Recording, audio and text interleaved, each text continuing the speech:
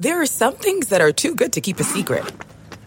Like how your Amex Platinum card helps you have the perfect trip. I'd like to check into the Centurion Lounge. Or how it seems like you always get those hard-to-snag tables. Ooh, yum. And how you get the most out of select can't-miss events. With access to the Centurion Lounge, Resi Priority Notified, and Amex card member benefits at select events, you'll have to share. That's the powerful backing of American Express. Terms apply. Learn more at americanexpress.com/withAmex.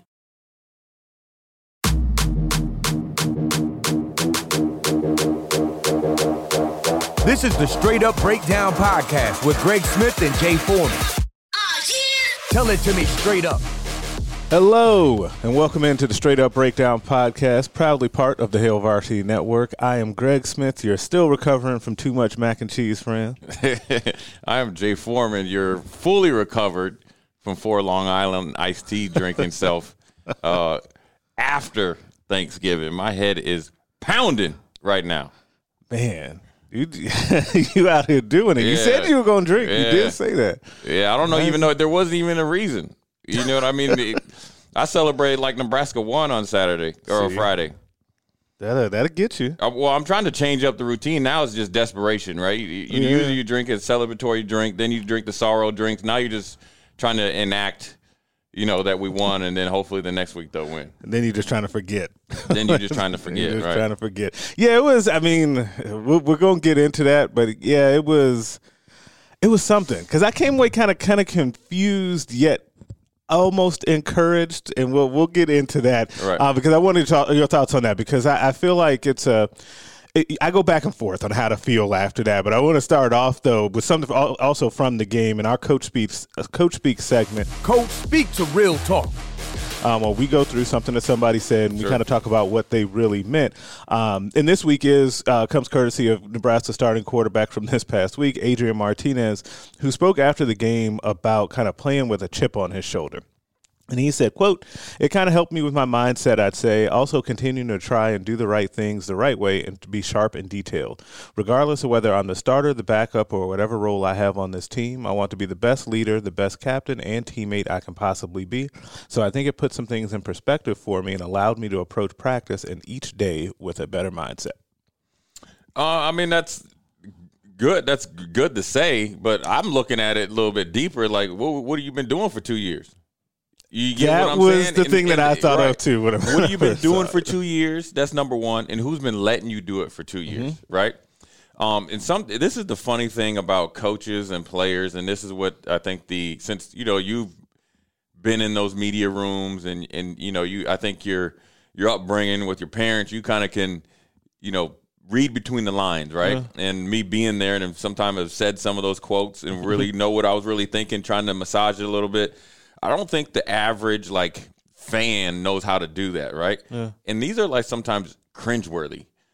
When you hear the ones after Illinois game saying, "Oh, we didn't try as hard as practice, and now we're trying." Yeah, we weren't fully running routes and all of that, dropping routes, and the energy wasn't good. That's cringeworthy. That's like fetal position worthy, right? This is a little bit cringeworthy, where you have a captain that's in year 3. Granted, he's still a young kid though, right? Yep. Let's face it. He didn't play his senior year in high school, right? Because he was injured. Right. And then you get here, and he's always kind of battled injuries, and then he's been thrust into a leadership role, and he really wasn't totally comfortable with from the beginning. Yeah, he had to be pushed. No, it wasn't. And so then he's kind of he's trying to be a leader, then he's still trying to figure out how to function how to do his job, right. And then get better at his job, and then here comes the Heisman talk. But it's a little bit troublesome when you do have a specific coach to coach his position, right? And even Coach Frost said it at the end of the season last year, where there were some things that slipped through the cracks as far as details, being as focused and knowing the system, what we were talking about. And he took a little bit of the blame for it. And then obviously it was on Adrian as well. And obviously it came to light when, they played Iowa last year and he ran out of bounds. And if you could have had a chance to go into overtime, right. Out of a timeout. Now he's talking, where he has a chip on his shoulder and it maybe, helped him refocus, which is great. But what it's telling you is there's still that little piece missing there. But, that's right. That's probably where I was looking more of the spotlight at, who's been kind of watching him for 2 years and letting it go on. Because I think that ideally, when you look at, like, I always reference Nick Saban, but if you look at like a Nick Saban or like a Dabo Swinney, they're probably the hardest on their quarterbacks those first 2 or 3 years that they're in their kind of system, getting them used to the culture, getting them used to the attention to detail, how hard you have to work, how much you have to sacrifice, how much you got to make them earn it. Nick Saban is famous for de-starring the guys the first few months that they're there, first year, let them earn them stripes.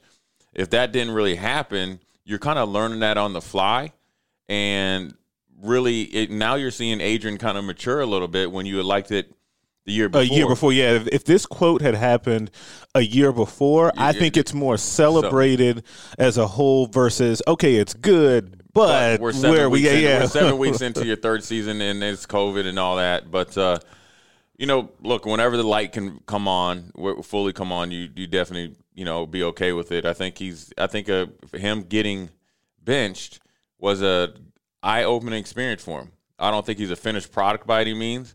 But you saw a different quarterback than you saw majority of last year and in the first few games this year. He was he looked more detailed. His decision making looked a little bit more sped up, and he was more of a factor. And he wasn't out there. He was playing to win the game and not lose. Yeah, and I thought it was interesting, too, that you saw some of the commentary that I saw on social media during the game about when he would go back to pass and he would either pull it fairly early or maybe after one read, and people would say, oh, he's still tentative. I give him a little bit of slack on that because if you think about it, and I just had a thought about it after the game, like if the offensive line had another not-so-great game, they've been shuffling in and out at wide receiver, and you got guys that don't fully know what they're doing, and by their admission, guys that weren't fully running routes a week ago, so we're still obviously some type of work in progress. Right. You don't have your starting running back, which was the guy that was kind of your dependable player in that room, and you're shuffling guys in and out there. So if everything around the quarterback is crumbling, and then you're expecting him to be something that he's not been able to be yet so far, especially this year, then that's tough. That's a really tough position. And sometimes I cringe a little bit like last year a lot when you hear Frost say stuff like, oh, it's not just a quarterback, it's not just Adrian, like other guys. And I'm like, okay, that's really just coach speak. You see but it then now you really see the difference of what he's actually talking about. But then also and now it's actually what Scott's quotes are actually coming to fruition now. But I will say this: is it circumstances or are you creating it? Right? Because here's why I'm going to say this. Right? Circumstances: Dedrick Mills being hurt. Right? And then you have young guys that just have never played. They're either true freshmen or redshirt freshmen. With Johnson and obviously Scott. Right? So they just they're learning every time, and so I'd like to see them run more, but you're kind of limited on how much you can, give them. What you create is when you're out there, and this is no knock on any of these guys, but when you have Oliver out there, Levi Flack, and Cade Warner, you're not scaring nobody, right? So then it all falls back on the quarterback to somehow make these guys become faster and create separation. That's not going to happen. So it doesn't matter if he goes from the first read and starts pulling it because the second and third read isn't open, right? And they're not putting any fear, and they're allowing the other team to dictate what he has to do, right? And so I'm okay with that because at least he's trying to make plays. Now, what I'd like to see is more bets, and then obviously the guys that have chosen to stick around. I don't know if we're going to get into that. When you got a Fleming just 3 weeks ago have 76 yards, now he's in the transfer portal, and Delancey. Well, he's not in there yet. We're as of 9/12. I don't think he's officially in there. But it does not look good. I would say. Well, I thought that I had heard he was, but I kind of. Listen, news changes quick around here. Right. One jumped in, then you thought the other one jumped in, then you had to decommit. I got kind of a little confused. But at the end of the day, what I'm saying is the speed on the field will help him become a more effective playmaker. Now, at times, I will say this, the offensive line's protection was actually really, really good. Yeah, there were times that I felt like Adrian it seemed like he had 4 or 5 seconds to find a receiver. There was nobody open. Right. There was nobody getting open.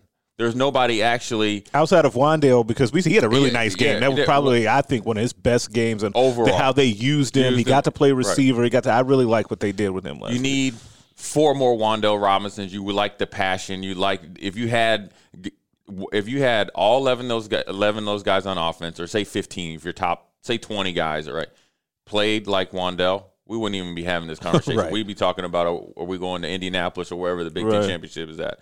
So when he has that much time and he had a clean pocket, he's looking. I saw him go from 1, 2, 3. You know what these guys don't do? They don't break off their routes. Right. They don't do anything besides just doing their job or just doing the initial route. And I wonder if part of that is all of the shuffling in, all of the, like, the newness and all of that. Part of like not having spring ball, like a lot of that does come into it. It does. The problem is that when you start saying that stuff, it honestly starts to just sound like excuses. Because and I understand that because everybody else is dealing with that stuff too, or is dealing with something within their group, and it's almost to the point to where on the offense that you almost need Adrian to be like his, like, the 5th year senior finished product, like he is steady Eddie, but he's just not there yet, because you need that type of guy to compensate for what's going on around him. Yeah, he can't be there because, number one, they don't have a true conventional running attack. If you look back at Joe Burrow, look at Fields last year, and even this year, they have a legitimate running attack. I know Ohio State is still working through who's going to be their bell cow, but you saw them last week, though, right? When they went against Indiana, when they wanted to seal the game, they're going to line up and pound you, right? You look at LSU last year. You know, they had a legit running attack, and they had obviously other skill positions to obviously make the offense go. We don't have a conventional running attack, so then therefore everything else you can't really run play action. The defenses really don't have to really worry about you really running the ball. They can hone in on quarterback run game, right? And then our passing game is short at most, and our only really deep threats are our tight ends. I mean, the catch by Allen on the sideline, that was how did it not get on all these different networks as the catch of the day? Yeah, that was a great catch. So we have to do a better job of evolving as an offense, and that means if we have to run, I wouldn't say 2 type of offenses when certain personnel is in, but you got to have more adjustments on it, right? So there was one play that when Iowa blitzed, you could tell that, one guy was running wide open, but Nebraska doesn't have any sight adjustments, which is for you people out there is like if you're having trips to a side, or if you have a slot like 11 personnel and you have an open side with a slot receiver and they see the slot guy about to blitz, he's the hot guy, or whoever would be the hot guy. We don't really have a lot of that, or maybe if we do, I haven't seen it. Let's break that down. You get what I'm saying? That's a great point, because I'm trying to picture in my mind how many times you've seen Nebraska get blitzed and then the quarterback just hits that guy that came free because the blitzer was from that area. You haven't seen like, you just don't. I can't picture that. Right, and you see it a lot of other places. And you do.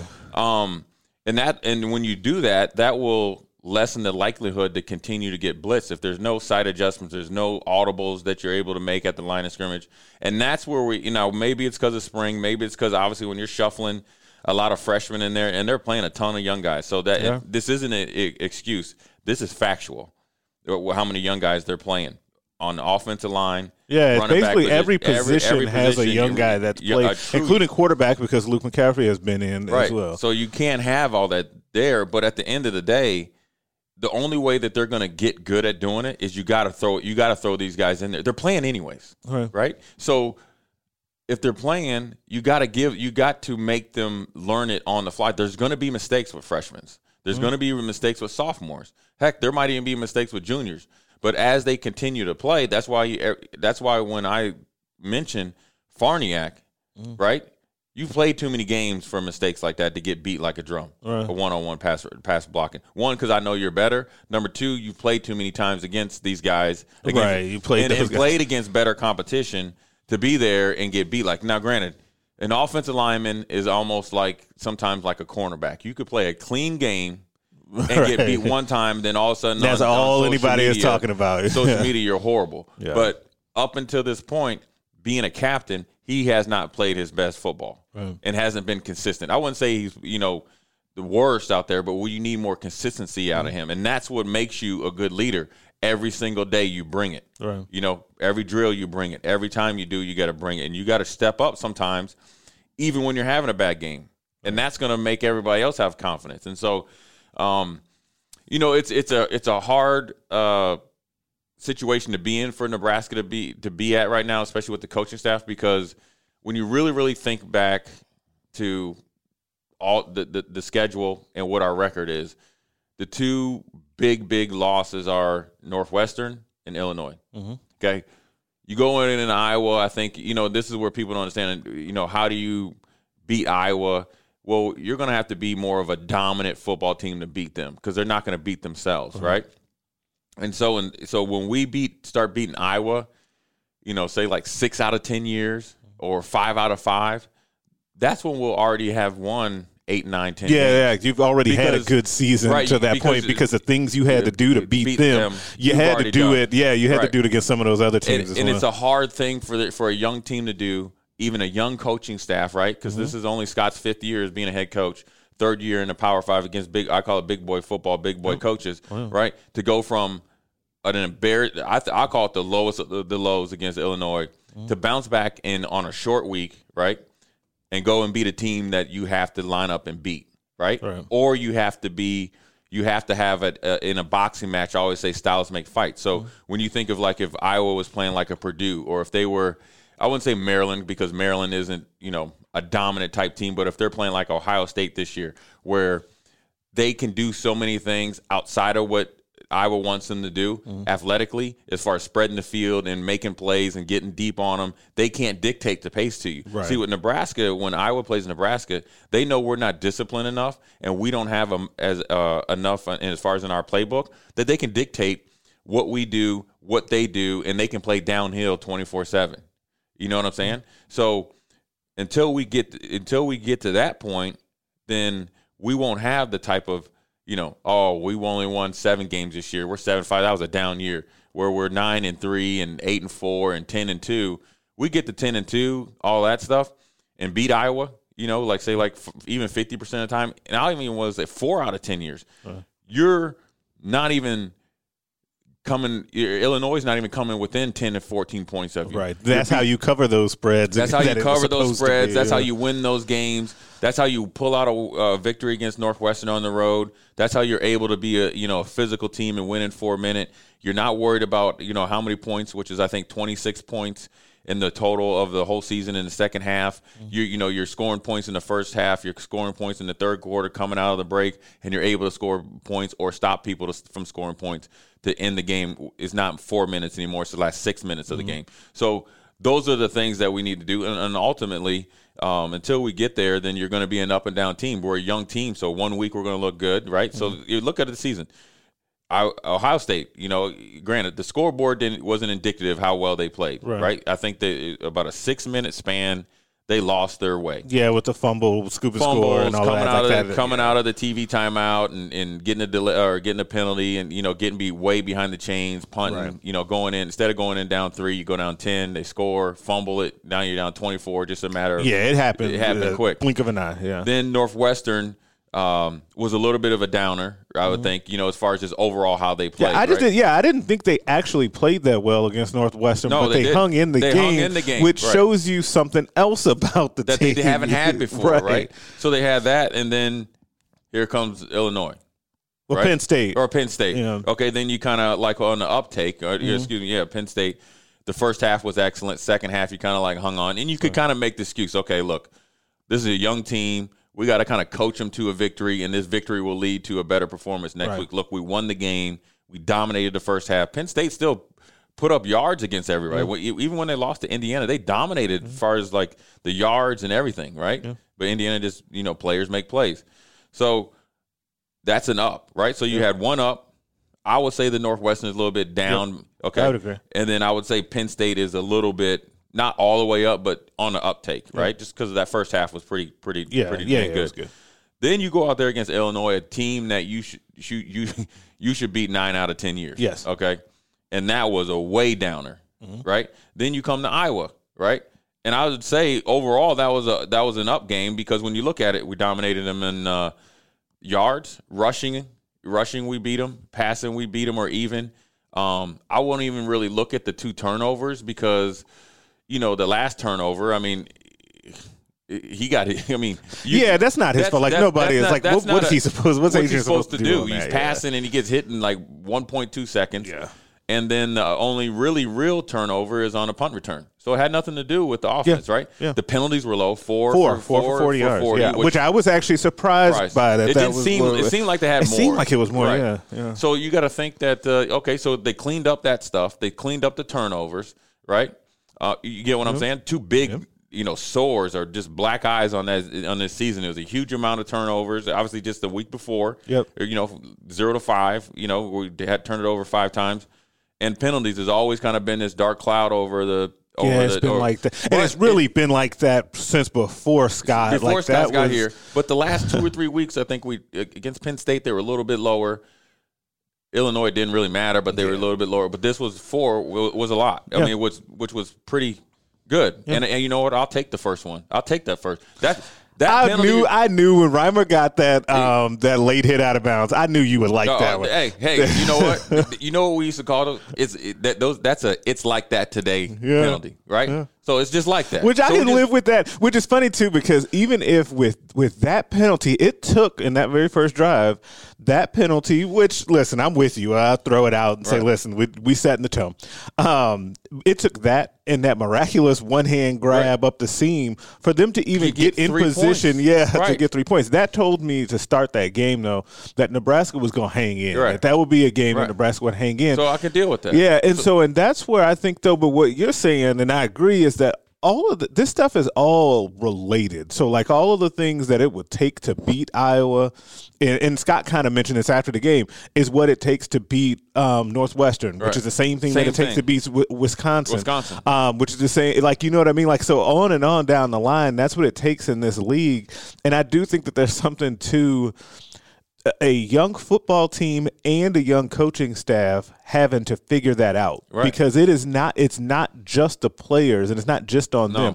The coaching staff had to make an adjustment, I think, and I think this is maybe the most like under talked about thing about this whole thing, and it's completely glossed over, is that this coaching staff, and it's not a knock on them at all, them coming from the AAC, where it's just fun and gun, wide open, we're having a good time, 50 to 45 football, to come into the Big Ten where it is details, it is tackling, it's fundamentals, it's coaching, it's execution, it's coaching every single week. Play. And it's like that football. All the time here. It's like that all the time. It is. It's everything. It's gamemanship, as we saw with Kurt Ferentz and them.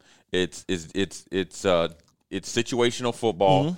Right. So the punts, remember, like the punt that happened in the game when they leave it in the middle of the field and the guy gets them good field position. Right. Like those little things in this league will get you. Yeah. Right. And I'm gonna tell you, I remember when Urban Meyer's Ohio State team came here. I was down on the sidelines, and you knew that they were going to beat Nebraska.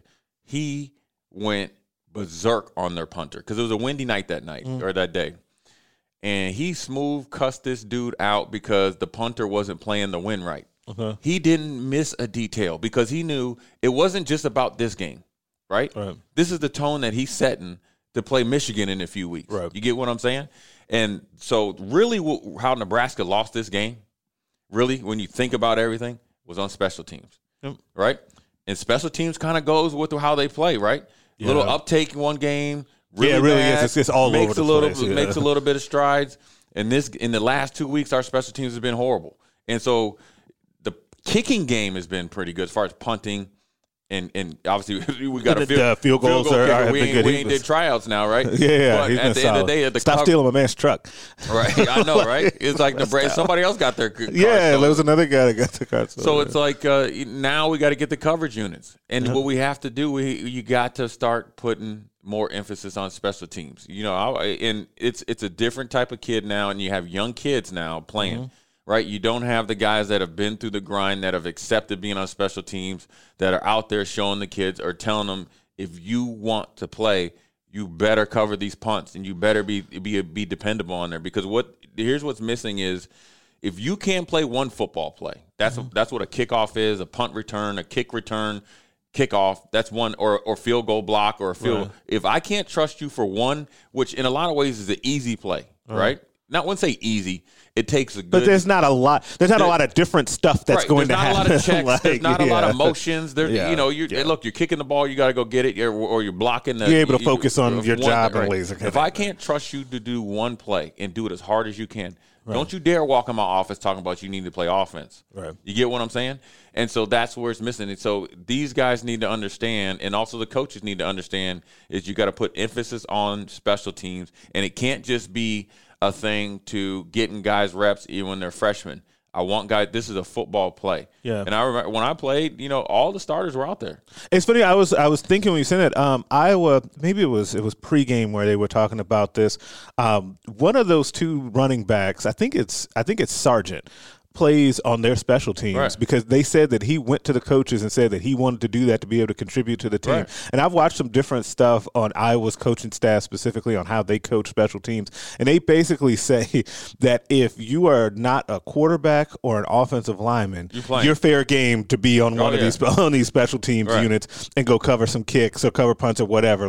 And that's just the expectation from the beginning when you get there. That you know that could be how you end up helping. Even if you're one of the starting wide receivers, you might be out there doing that on the gun. Which I think though it creates a mindset though that every detail in every play is important on this football team. And I do think that that's something that Nebraska is having to make that adjustment on the fly, and it's hard in this league to do it. Still, and it's I wouldn't say part of me thinks that I know they're getting better at it, right? Because they're slowly but surely fixing some stuff, the kicking game and stuff like that. Little part of me thinks that they're still fighting it. Okay. They're still I think they're still fighting it, that they think that they could get away with what they used to do in the AAC here. They're still the reality is right there. If I'm looking at that screen right now, that straight up breakdown by Hail Varsity screen, right? Yeah, beautiful screen, right? And I'm looking at it and I'm watching the game, but I'm in my mind I'm thinking, I could still do it my way. I coach kids that do that, man. Yeah. You know what I'm saying? 14, 15-year-old kids. You got to play D and rebound. If you want to score more, you got to rebound. You got to move it out the basketball. No, I can sit right here and he ain't. Yeah. And then I'm gonna hit a deep three like Steph Curry. Well, that might be once, but this is a 40-minute game. So I think just a tiny bit of that is because it's also what they're used to, and they're learning on the fly, and it's a super hard thing to do. And and I will say this is not an excuse; it's a reality. When you don't have spring ball, and you're kind of on the thin ice as far as what you could do in the off season, COVID, where you're not really to get in there and do. I think they should have do a little bit more self scout and really break down and get in these kids' heads. It's hard, and especially when you have a bunch of young kids, a bunch of young guys. Yeah, because they have so much going on where they're just trying to think about it. And I do want to give all of those young players that are playing, especially those two freshmen, I think deserve additional credit for what's happening. Guys like Xavier Betts, Marvin Scott, these guys that are out there that are playing. And Betts got the start this weekend, got his first start of his career. Many more to come. They've gone through a lot this season of whether or not you're from Nebraska, you're from Florida. In the case of those two kids, you're away from home, dealing with COVID, and you're trying to adjust to school. You're on this weird schedule of trying to figure everything out. It's got to be really difficult. It's already hard to come in that situation and be able to play. It has to be very difficult to do that. So I do think that they deserve credit for that. It's just that where they are, and a lot of those guys that are playing are, as far as their development and the patience that's needed, does not match up with where the program is right now, because it's in year 3 of trying to say, hey, this needs to be better. And it kind of leads me to, after all of that, and I think that we're both in agreement that there were things in that Iowa game that leave you encouraged. And I really think that if you saw this game in a vacuum, you would be like, okay, maybe they are starting to get these things fixed. Right. But when you take it in the totality of the whole 3 years, I don't know if you have that same feeling, or maybe you don't feel as good about that. So my question is that I don't know whether or not to feel encouraged coming out of that Iowa game, and that, yes, they lost again in another one-score game to Iowa, but it was in a little bit different way, but at the same time, better. it was not, because it was a self-inflicted wound with that punt, that muff punt, that really led to that, because they were down 3, getting the ball back, and decent field position. Yeah, you were right around the 50. Yeah, 40, and so I think maybe the 40. Yeah. And so those sorts of things are the same types of things that end up getting you the year before when you don't go out of bounds, and you give up a kickoff return and all of that. You had some of that same stuff the year before with turnovers and penalties. So I have now talked myself in another circle trying to figure out, I don't know, if I should be encouraged or not by what we saw. I will say this. A week from now, when we come in here and do this on Monday, I can answer that question. And I said it after Penn State. How they handle the game against Illinois will tell me a lot more than that win against Penn State. Yeah. How they handle playing against Purdue on the road, and obviously I'm always looking for the win, because we need wins. Yeah. But how they come out and play, really, how they come out and practice this week. Yeah. It shouldn't be any change. Just because you play in Iowa don't mean you practice physical just Iowa week. Right. See, that's where I was a little bit upset. Like, when they said that on Monday, that they knew they had to be physical going into the game. For? Yeah. You know what I'm saying? You wear pads to hit people. That's what the football is. This is a combative sport. Mm-hmm. So how they play against Purdue, a good, well-oiled team, a physical team, a team that is going to challenge you. Yeah, they're going to present some problems. That offense. And their offense is going to present problems to our weakness on defense. And our weakness, in my opinion, on our defense is our safety play. Okay. It really is, from a fundamental standpoint. Fundamentals and pass coverage, which kind of go together. They go together. Right? Because when you got to, and I know I've worked, when I played inside linebacker, you work hand in hand with a strong safety a lot of the times. And so when you're in defensive meetings, you know what they're looking at, right? Mm-hmm. So when you're coming down, and if they're running cover 4 or cover 3, and or even cover 1, and you're reading and you're looking through the tackle, the tight end, and you see high hat or he goes down, you got to check your guy, okay? But the tight end's releasing and you're still in the backfield. That's fundamentals, right?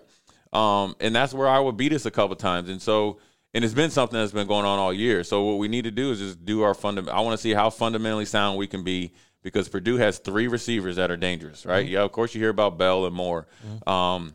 I think they got Williams is the other one, and they got another little receiver that's good. And they got that Xander, big fullback, look like Mike Allstead's little young brother. Throwback, yeah. Right? So we got a man up front, and so it's going to challenge us from a physicality standpoint, because they try to be a physical team, even though they like to dink and dunk and throw it around. And then defensively, they play a bend but don't break with Bob Diaco, and that is going to be a fascinating matchup. It is. Of what I'm looking for. The 2 big things, we've already said them. The 2 big things I'm looking forward to this game is how Nebraska can adjust, and some of those crossing routes, especially that Purdue is coming. Like it's coming. Like I'm just. Right. We all know that, right? Like they're going to run those crossing routes with Bell and Moore and try to make Nebraska's linebacker and safety cover them in space and see what happens. And it's not going well for Nebraska. We'll see. But on the other side, Scott Frost basically versus Bob Diaco is just it would already have been an interesting matchup if Bob Diaco hadn't been here before. But it makes it even more fun, which is why it would have been so much more interesting though if it had been that season opener the way that it was supposed to be. And that's something that maybe can help the offense get going. But the danger, and this is what I don't like about what I've already heard, and I've seen this in like just media coverage of the game is, Nebraska's playing Bob Diaco's soft defense, so this is the magic elixir that Scott Frost and his offense needs. No, that's not the way that they need to approach this game. It's the same thing that happened with Illinois. Nebraska cannot do that. I'm not saying that they are or they will, but Nebraska needs to tune that stuff out. Like, and I know that everybody loves to say that they don't pay attention to us. They don't. They definitely pay attention to it. And actually, it's funny because I think what Travis Fisher said this about Deontay Williams. They said they have to keep him away from reading stuff because he likes to read the stuff about himself, and we don't need that. Like nobody needs that this week, because I don't, especially on that offense. Deontay's on defense, but especially on that offense, because these games in this league are not ones that you can take for granted no matter who you're playing. You've already had that bite you with Illinois. Don't let it happen to you again in Purdue when you play them. I think Purdue opened up as a 1-point favorite, so basically a pick 'em there at home. And also you got to think, just because like when Illinois was coming in, they were getting up 280 yards passing. Well, we ain't a passing team. Right. Those weaknesses for them need to match up with Nebraska's strength. So until we can do what other teams do well on a consistent basis, let alone just do it in practice, don't show up and think that Purdue's just going to let you run up and down the field. They still got Division I athletes. They are going to come in with a ton of confidence because I guarantee you they're not – by the majority of receivers that they got rolling out there for Nebraska – Purdue ain't backing off with them dudes. And Purdue has beaten Nebraska 2 times in a row. They beat them both times with the Braun-Frost matchup. So there's no reason that Purdue will come. Purdue's looking at this saying, okay, we can use this to get right. Spread. That's what we could get right against Nebraska needs to be like, we're going to go out there and right the wrong, and we're going to finish off this season with 2 W's, and then obviously in the crossover game. So it's a hard week for Nebraska, but I think it's a good week because you can coach a lot of positivity off this tape, off the results. Everything that I would be approaching it is like we lost that game. Iowa didn't beat us. Right. This is how we lost the game. We beat them, and people were like, well, Iowa ran the ball better in the second half. So that's fine. Yeah, and eventually that's what is going to happen when you play a team like that. Because Iowa's a good, well-coached, running football team with 2 legitimate Big Ten Power 5. Those 2 running backs are very good. Very good. So they're going to be able to make it. And so, but then also I would say, okay, that's cool. They got it started a little bit, but then Nebraska adjusted and started to play better. So at the end of the day, coaching off this tape is a lot more positive than negative from a physicality standpoint and ability to adjust and also step up your intensity. Now, I would just be coaching, I guess, a negative off a little bit of it when, hey, look, we came out of halftime and scored. We spotted you 7 points defense. Mm-hmm. We didn't come out with enough intensity like we started the game, regardless of what Iowa does. Right. Iowa did. This was on us because our intensity level wasn't at their level or higher. It was below. And then we let them score. Now, granted, there was other plays in there. Obviously, there was a 3rd and 11. They got 16 yards, and that was one of the plays against Williams as far as like the crossing route that he should have been covering. But at the end of the day, that's on us, right? That's on us. Our intensity level has nothing to do with the scoreboard. Yep. We control that coming out of the locker room, especially after we get the momentum on the road. We should be thinking, well, next time we get in this situation, if we do this week at Purdue on the road, we have got to be able to shut the door. We can't give up 7 points. 3 at the worst is the worst thing we're going to do. Ideally, get them to punt the ball. Then we turn that 7-point lead into a 10 or a 3-point lead into 6. If obviously, what you want to keep the lead and then expand on it. So that's where I would focus on that, and then obviously just in the details because everybody's focusing on the drop punt, right? I'm focusing on whoever's working with the returners in the return game are missing the details. I played special teams every year in Nebraska all through my NFL career, right? So that's pretty much 4 years in Nebraska plus another 9. It's 13 years. Everybody's saying the first thing that they tell the punt returns and kick returns, you will not be back there until you got to catch the ball first before you think you're going anywhere. Right. And how you catch it, you get your body underneath it, and you kind of catch it like a cradle, right? Yep. Okay? You drop the punt because he was extended, tried to catch it with his hands. But conversely, after they got that field goal, if you go back and look, Alante Brown caught the kickoff like this. Oh, yeah, with his hands above his head. Right? Yeah. So these are just the little details that a young team has to learn, but then also a young coaching staff has to harp on. Yep. Because it's not that you caught the ball. What I'm trying to eliminate is you dropping the ball when we need it the most. Right. Because what people don't understand, what I always think about sports, I call it the football gods or the sports gods. What you don't do fundamentally and you don't really take as serious always rears their ugly heads in the most inopportune time, whether it's a big game or a big moment. Right. It really does. And you can just see it time after time with Nebraska. Like it happens all the time. Right. So those are the little things that I'm going to talk on a negative, and those are under our control. Right. I would say there's nothing to do with Iowa. Nothing to do with Iowa. And Nebraska's biggest opponent is who? Nebraska. Yeah. At the end of the day, there's only one opponent that Nebraska is going to face every year that they got to worry about. That's Ohio State. Or not every year, but it's Ohio State. Yeah. Every other opponent is Nebraska. And so until we can beat Nebraska and get that tug of war to pull us into the good Nebraska, we got to get rid of the bad one. And I will also say this, that with as far as like Scott and his coaching staff, right? I'm not a big guy on trying to like can guys, right? Like this is a weird year. I'm more or less, let me see what you're going to do. Now, okay, look, this is a hard year, right? Okay, this is the lights are on in here, okay? Right. It was like when we walked in here and Sasha had half the lights on. All the lights are on, so all your ugly bumps and bruises are shown. Right. I want to see if you can remedy them together, right? That's number one. Number two is I want to see how we adjust moving forward after this year, considering how this year was. Because, you got the built-in excuse. Now I want to see how you come out of it, and then you can worry about, what you do in the future, because continuity is going to be key for these kids, because you have such a young team, right? And here's how these kids probably think, I'm assuming, is if you start pulling the plug on coaches, you're going to be pulling plugs on players, then you're going to lose a little bit of that. Right. Then, we end up having who am I starting from ground zero with again, new position coach X? Right. And then he teaches it a different way. And, you got to kind of, I guess, a new offensive passing game coordinator with a running game coordinator with an offensive-minded coach. So that needs to kind of get you need to figure all that out. You need a spring ball for that where you can come out and try. You do. Yeah. To be honest with you. Hey, you call the plays today. Let's see how it goes.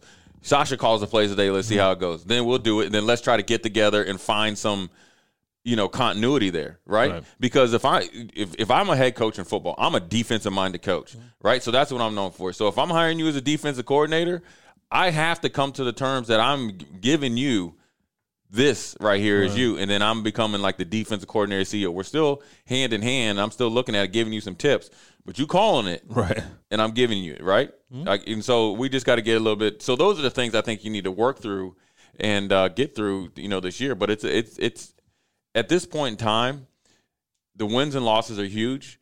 It's how you win or lose, but then also you have to you got to develop these guys. You got to get them out there, and there's still no excuses out there, because there's two very, very winnable games out there. And if I had any advice for the athletic department, right, or the coaching staff, this is the time. And I would say you shouldn't be so bullheaded that you got your head in the sand, and when you're trying to, what I'm saying, and not take advice or use all your resources. But if you really believe in your coaching staff and your program and what you're doing overall, right? Which they continue to say that he does. Like Scott continues to say, this is when you pull harder. Yep. Right? This is when you say, hey, look, we need to pull harder. Because the easy thing right now is to do is relinquish a little bit of that pull and say, oh, what we did wasn't right. Let's just push reset. Let's pull harder, but we got to still adjust, right?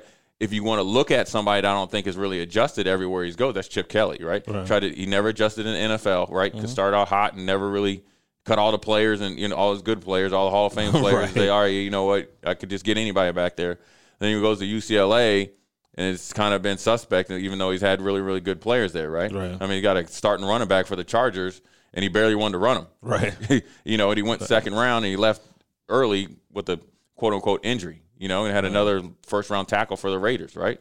So you don't want to do that, but you still want to be able to adjust. You want to be able to be multiple, and that's one of the things that Nebraska needs to graduate to or gravitate to is even from quarter to quarter or half to half, right?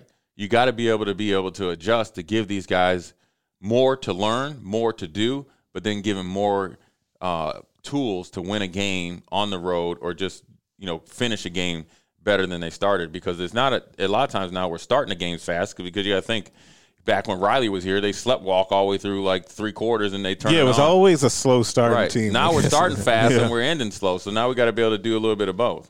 Yeah, definitely. And I think adjusting on the fly, I think is the big key. And I think that knowing the difference between pushing harder, whether or not that's doubling down on what you're doing as a staff, but doing it more intense, whether or not that's on the player's point of view of making sure that you're more detailed in your work, making sure that you continue as leaders on that team to hammer that people need to be doing things the right way on a consistent basis, because we are close and we're doing a lot of good things, but it still needs to go even further, which is a whole part of that whole learning how to win. I think that's a huge thing for the program, and it always feels better after wins. And that's why this week, like I said, with a couple of winnable games, if you can – it would be just so big for the coaching staff to continue to keep the team together, get them pushing and pulling in the right direction, and then get a win against Purdue, and then say, okay, you get that win, but now we have to go even harder because we know what it takes and we know what happened the last time we get a win, and then you get that game against Minnesota. And I'm just thinking in my mind, and I just always think about things as opportunities, right? It's just a way that I look at the world. If you can go out and win against Purdue, follow that up with Minnesota. You get that crossover game, and you can get that one. Think about how much differently people are thinking about this team going into the offseason, because then you're 4 and 5. Yeah. Even that, with being under 500, it would show something in a big way with growth of the program, that they started off very shaky, and then they said, okay, we figured out how to right the ship on the fly, and then won some games on the back end. Like, they have the opportunity, and that's why I think, and I'll be curious to see what happens today. We record this on Monday, to see what happens today at the press conference and how guys look and how their kind of attitudes and mindsets are, because if they're locked in and they're a little bit pissed off, I think that's a really good thing going forward, and that tells me that they're not going to fold or falter like you maybe would have seen in previous years. Right. No, we're going to go ahead and finish up with my favorite segment every week. We're going to put them on blast. Put them on blast. So each week we put somebody on blast. We basically for something that they did or said. I think this is the first time that I've had to do a team. I have to do the Chicago Bears. Like, you didn't think I was going to. You looking, you were like, where is this going? Yeah. I had to do it. You know how, like, and I know this happened to you because it happened to me. When you were a kid and your parents told you not to embarrass them in front of company, not to act up in public, I feel like the Bears are always embarrassing me in front of company. Why is it that they get on Sunday Night Football and just get the brakes beat off of them? All the time, it feels like. Right. And then not only that, we got to compound it by having the loss be to the Packers, so they lost, was at 41-25 last night. It was over before it started. Oh, it was over. I'm trying to figure out at what point in that game was I like, no, this ain't. It was sometime in the second quarter where I was just like, no, this is not going on. They are consistently just embarrassing me, and I don't understand. Like, it's time, and I've said this to you before, it is time for Mitchell Trubisky to go. It's time for Matt Nagy to go. It's time for Ryan Pace to go. All of them. Yeah. All of them have to go. I don't understand what's happening here. Yeah. And it's probably it's messed up because now I feel like they've gotten to the point, because it was like, oh, okay, they just need to figure out enough on offense because they got this great defense. And now all of a sudden, well, you know it's bad. The defense you know it's bad when Green Bay's like third team tight end was talking cash junk to Danny Trevathan. Yeah. And trying to punk him. So it's one of those. But I'm gonna tell you, from a defensive standpoint, I've been on those teams. When your offense is so bad, you just get worn out, man. Yeah, and then eventually you knew that was going to happen. And you playing against Aaron Rodgers. You playing one of the best offenses in the league. Who's been on fire? He's been on fire. And you out there and you looking over and you see Mitchell Trubisky roll out there and you see the offense. I mean, he was. I don't know what he sees. Like, I don't. He's seeing a lot of ghosts right now. He's got a lot of demons, but that offensive line was getting bum rushed. Yeah. And Green Bay Packers can't stop the run, but they can rush the Packers, or they can rush the passer. And it was hard. It's hard to watch. It's hard to watch, and you know, sometimes in those games in the NFL, you just get got, man. And Green Bay was ready, and they made a statement. And they beat the brakes off Chicago. Yeah, it's time for everybody to go. Like, we gotta, like, all that's of how them. you get fired. I mean, that is how it happens, because it's funny, because you would think that they would not. Yeah, I did. You would think, and was it Jacksonville fired their GM? Happy Thanksgiving. Yeah, right. Actually, think, and it's funny because I thought that, like, kind of everything with COVID would keep guys from getting fired, whether it was NFL or college. And so far, especially in NFL, like, I forgot about him already. He was 0-8. That was just a matter of time. Yeah, because they got Vanderbilt, South Carolina, of course, the SEC. Right. 2 SEC jobs have come open in season. And I'm sure there'll be a couple more. There's always those surprise fired. There's one or two in the NFL. Somebody gets fired out of it's always a surprise. And then college, I wouldn't say it's a firing, or he somebody just leaves and then goes somewhere else or something like that. So it's about that time. Yeah, the NFL is the holidays. But I thought Nagy would be safe because I think he got an extension and got new coaching staff around him, coordinators. Right. So I thought he would, but these are the types of games that end up canceling that out because it's bad enough that it's on Sunday Night Football. It's against your rival. You just can't have that. Right. Like, and I think that they're on some real Matt thin Nagy's going to keep his job. He's going to have to go around Ryan Pace to the ownership and saying, bring a GM in here and be a lame duck coach for a year. Because they have Chuck Pagano, great defensive coordinator, good offensive coordinator. And I think Chicago obviously needs more offensive threats for his offense to be good. Yeah. But he has no quarterback. And that's on Pace. You know, that's who he wanted, right? I mean, that's We're going to do it. We're going to do it. Right. Yeah, okay, fine. They took Mitchell Trubisky over Patrick Mahomes. And we got to call him Patrick Mahomes and Deshaun Watson. Deshaun Watson, who they actually would not meet with. They did not meet willingly, with. Willingly, though. They willingly did it. They did that on purpose. That happened on purpose. Yeah. I still sometimes think about that, though. Like, I would love to see the alternate universe in which, like, the Bears take Mahomes and then the Chiefs get Trubisky and see just how different Trubisky's the Chiefs ain't no Super career Bowl goes. Team. I mean, I don't think they're a Super Bowl team, but I think he would be. Smith. But I think he would be better because Andy Reid is a good really good coach. Yeah, but I don't really necessarily think so because Nagy. But he's also just so bad. Nagy is a Andy Reid disciple. I think Alex Smith is still in Kansas City. Yeah, starting maybe that. And Patrick Mahomes, right now. I'm wearing my Patrick Mahomes jersey, Bears jersey. They be dominating the NFC Central, but they wouldn't be in the Super Bowl contention. They just don't have any receivers. Yeah, they're still not. Yeah, it's not the same as what he got. But you saw it this weekend with Tyreek Hill. 24s have nightmares. Goodness, from the Buccaneers. Yeah, Brady was looking washed out there, man. He woke up a little bit, but it's Bruce Arians is not. Bruce Arians is the type of coach or coordinator that he is going to try to shove his offensive system down. And that was always the worry, right? When they made that pairing, would he try to make that a vertical passing game or keep it a vertical passing game? And they don't have with Brady the type of assets you need. So to stay in the NFL, who I'm going to put on blast, somebody I have a little bit of working relationship or had a working relationship with, I'm putting on. They kind of go hand in hand, right? So I'm putting on the Denver Broncos and Vic Fangio and the three quarterbacks in that quarterback room. I'm putting them all on blast, right? So the story is that if you didn't know that the Denver Broncos had one guy get COVID, it was Driscoll. Yeah. They have three other quarterbacks, one practice squad guy and two guys that were on the active roster. They all chose not to follow the NFL protocols and not wear masks. Not only did they not do it, knowing that the NFL had cameras all in the quarterback room, they chose to lie about it, not once, but twice. That's like the feds coming to your house and say, hey, we got something on you, and you deny it, you come back again, right? Wolf of Wall Street. Could you stop doing this so you can stay out of jail? No, I'm going to stay, right? So the NFL said, I'm going to teach you a lesson. We're not going to give you an extra day. They did not. Push the game back. No. You got pretty much 24 hours to find you a quarterback. Yeah. Well, they got a practice squad quarterback or a practice squad receiver that played quarterback at Wake Forest a few years ago. He had to start in an NFL game against the Saints. That's tough, man. Now to double down on it, right? Yeah. The Saints end up winning 31-7, right? So now I'm going up to the upper level. That's the players. Now I'm going to the coach. Now, Vic Fangio's quote is this: I was disappointed in our quarterbacks that they put us in this position. Our quarterbacks also put the league in that position to make that decision. We count on them to be leaders of the team, and they made a mistake, and that's disappointing.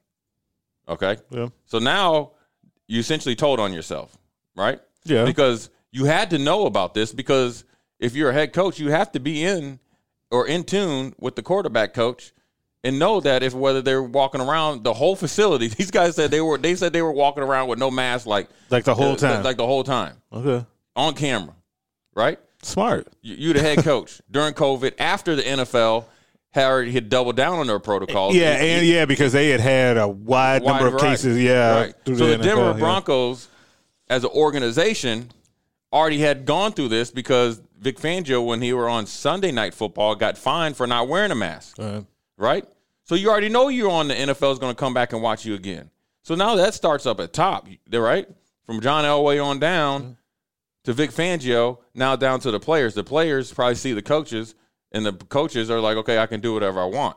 Now the whole scheme of things. There's a unwritten rule in the NFL. You never put your players or your coaches or especially your players, and a coach never calls you out like that. Yeah. So that just lets you know that I'm assuming come in January, that's going to be one of the firings right there because that's something that you do. Because if you want your players to play for you, no matter what they do, you protect them. Yeah, you don't throw them under the bus. If you want them to find a reason not to play for you, call them out on that stuff. Even though that they were wrong, you deal with it internally, right? You deal with them internally. And also you deal with them internally like, look, man, you explain it to them. This isn't just about you playing for the Broncos. Vic Fangio is going to coach somewhere. Yeah. Now you're out there knowing that you don't have any leadership skills. You get what I'm saying?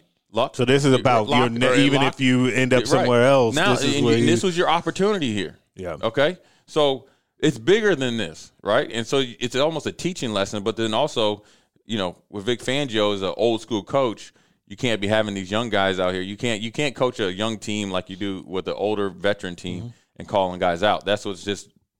I got to put them on blast because from the top down, right?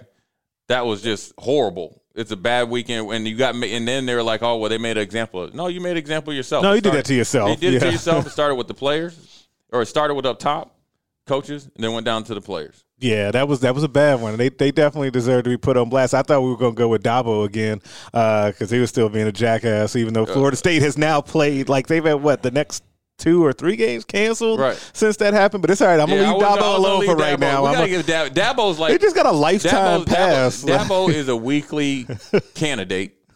But you got to get – I'm going to tell you, if Dabo was third, Broncos were number 1. The 2 coming in close to the first place was the Baltimore Ravens weight coach. Okay, yeah, they had their own. They had their own. We could do a whole segment on Homeboy said, you know what, I'm the weight coach, but once I leave here, I don't believe in COVID. Yeah, and then then brought COVID in and disinfected the whole team. And they had a whole including Lamar Jackson. So Lamar Jackson, the franchise player here. So when you go home tonight and you see your wife and you say, hey honey, you know how much I hated COVID, but I hate COVID so much that I am about to get fired. Yeah, at the end of the year. Because those are the things now. You do stuff that get you fired. Like you not getting fired. You getting blackballed off the league. That's you're going to be the weight coach at like Mount Union State here. We got to put a pin in that one to make sure that we come back and follow up with his story because that's going to be fascinating to see. But that'll do it for this. You could go to Iowa though, maybe. See, always got to be petty. Always got to be petty. Petty Pat again. Subscribe to this podcast everywhere you listen to them. Rate us, review us, leave us a 5-star review. If you only leave 4, I'm inclined to think you're a hater, and nobody wants that. Make sure you're checking out the other podcasts on the Hail Varsity Network. Mind Your Own, Varsity Club, More to It, and the Hail Varsity Radio Show. You can also email us at straightupbreakdown@hailvarsity.com, and you can check us out on Twitter at GregSmithHV and at Foreman5644. We will catch you next time.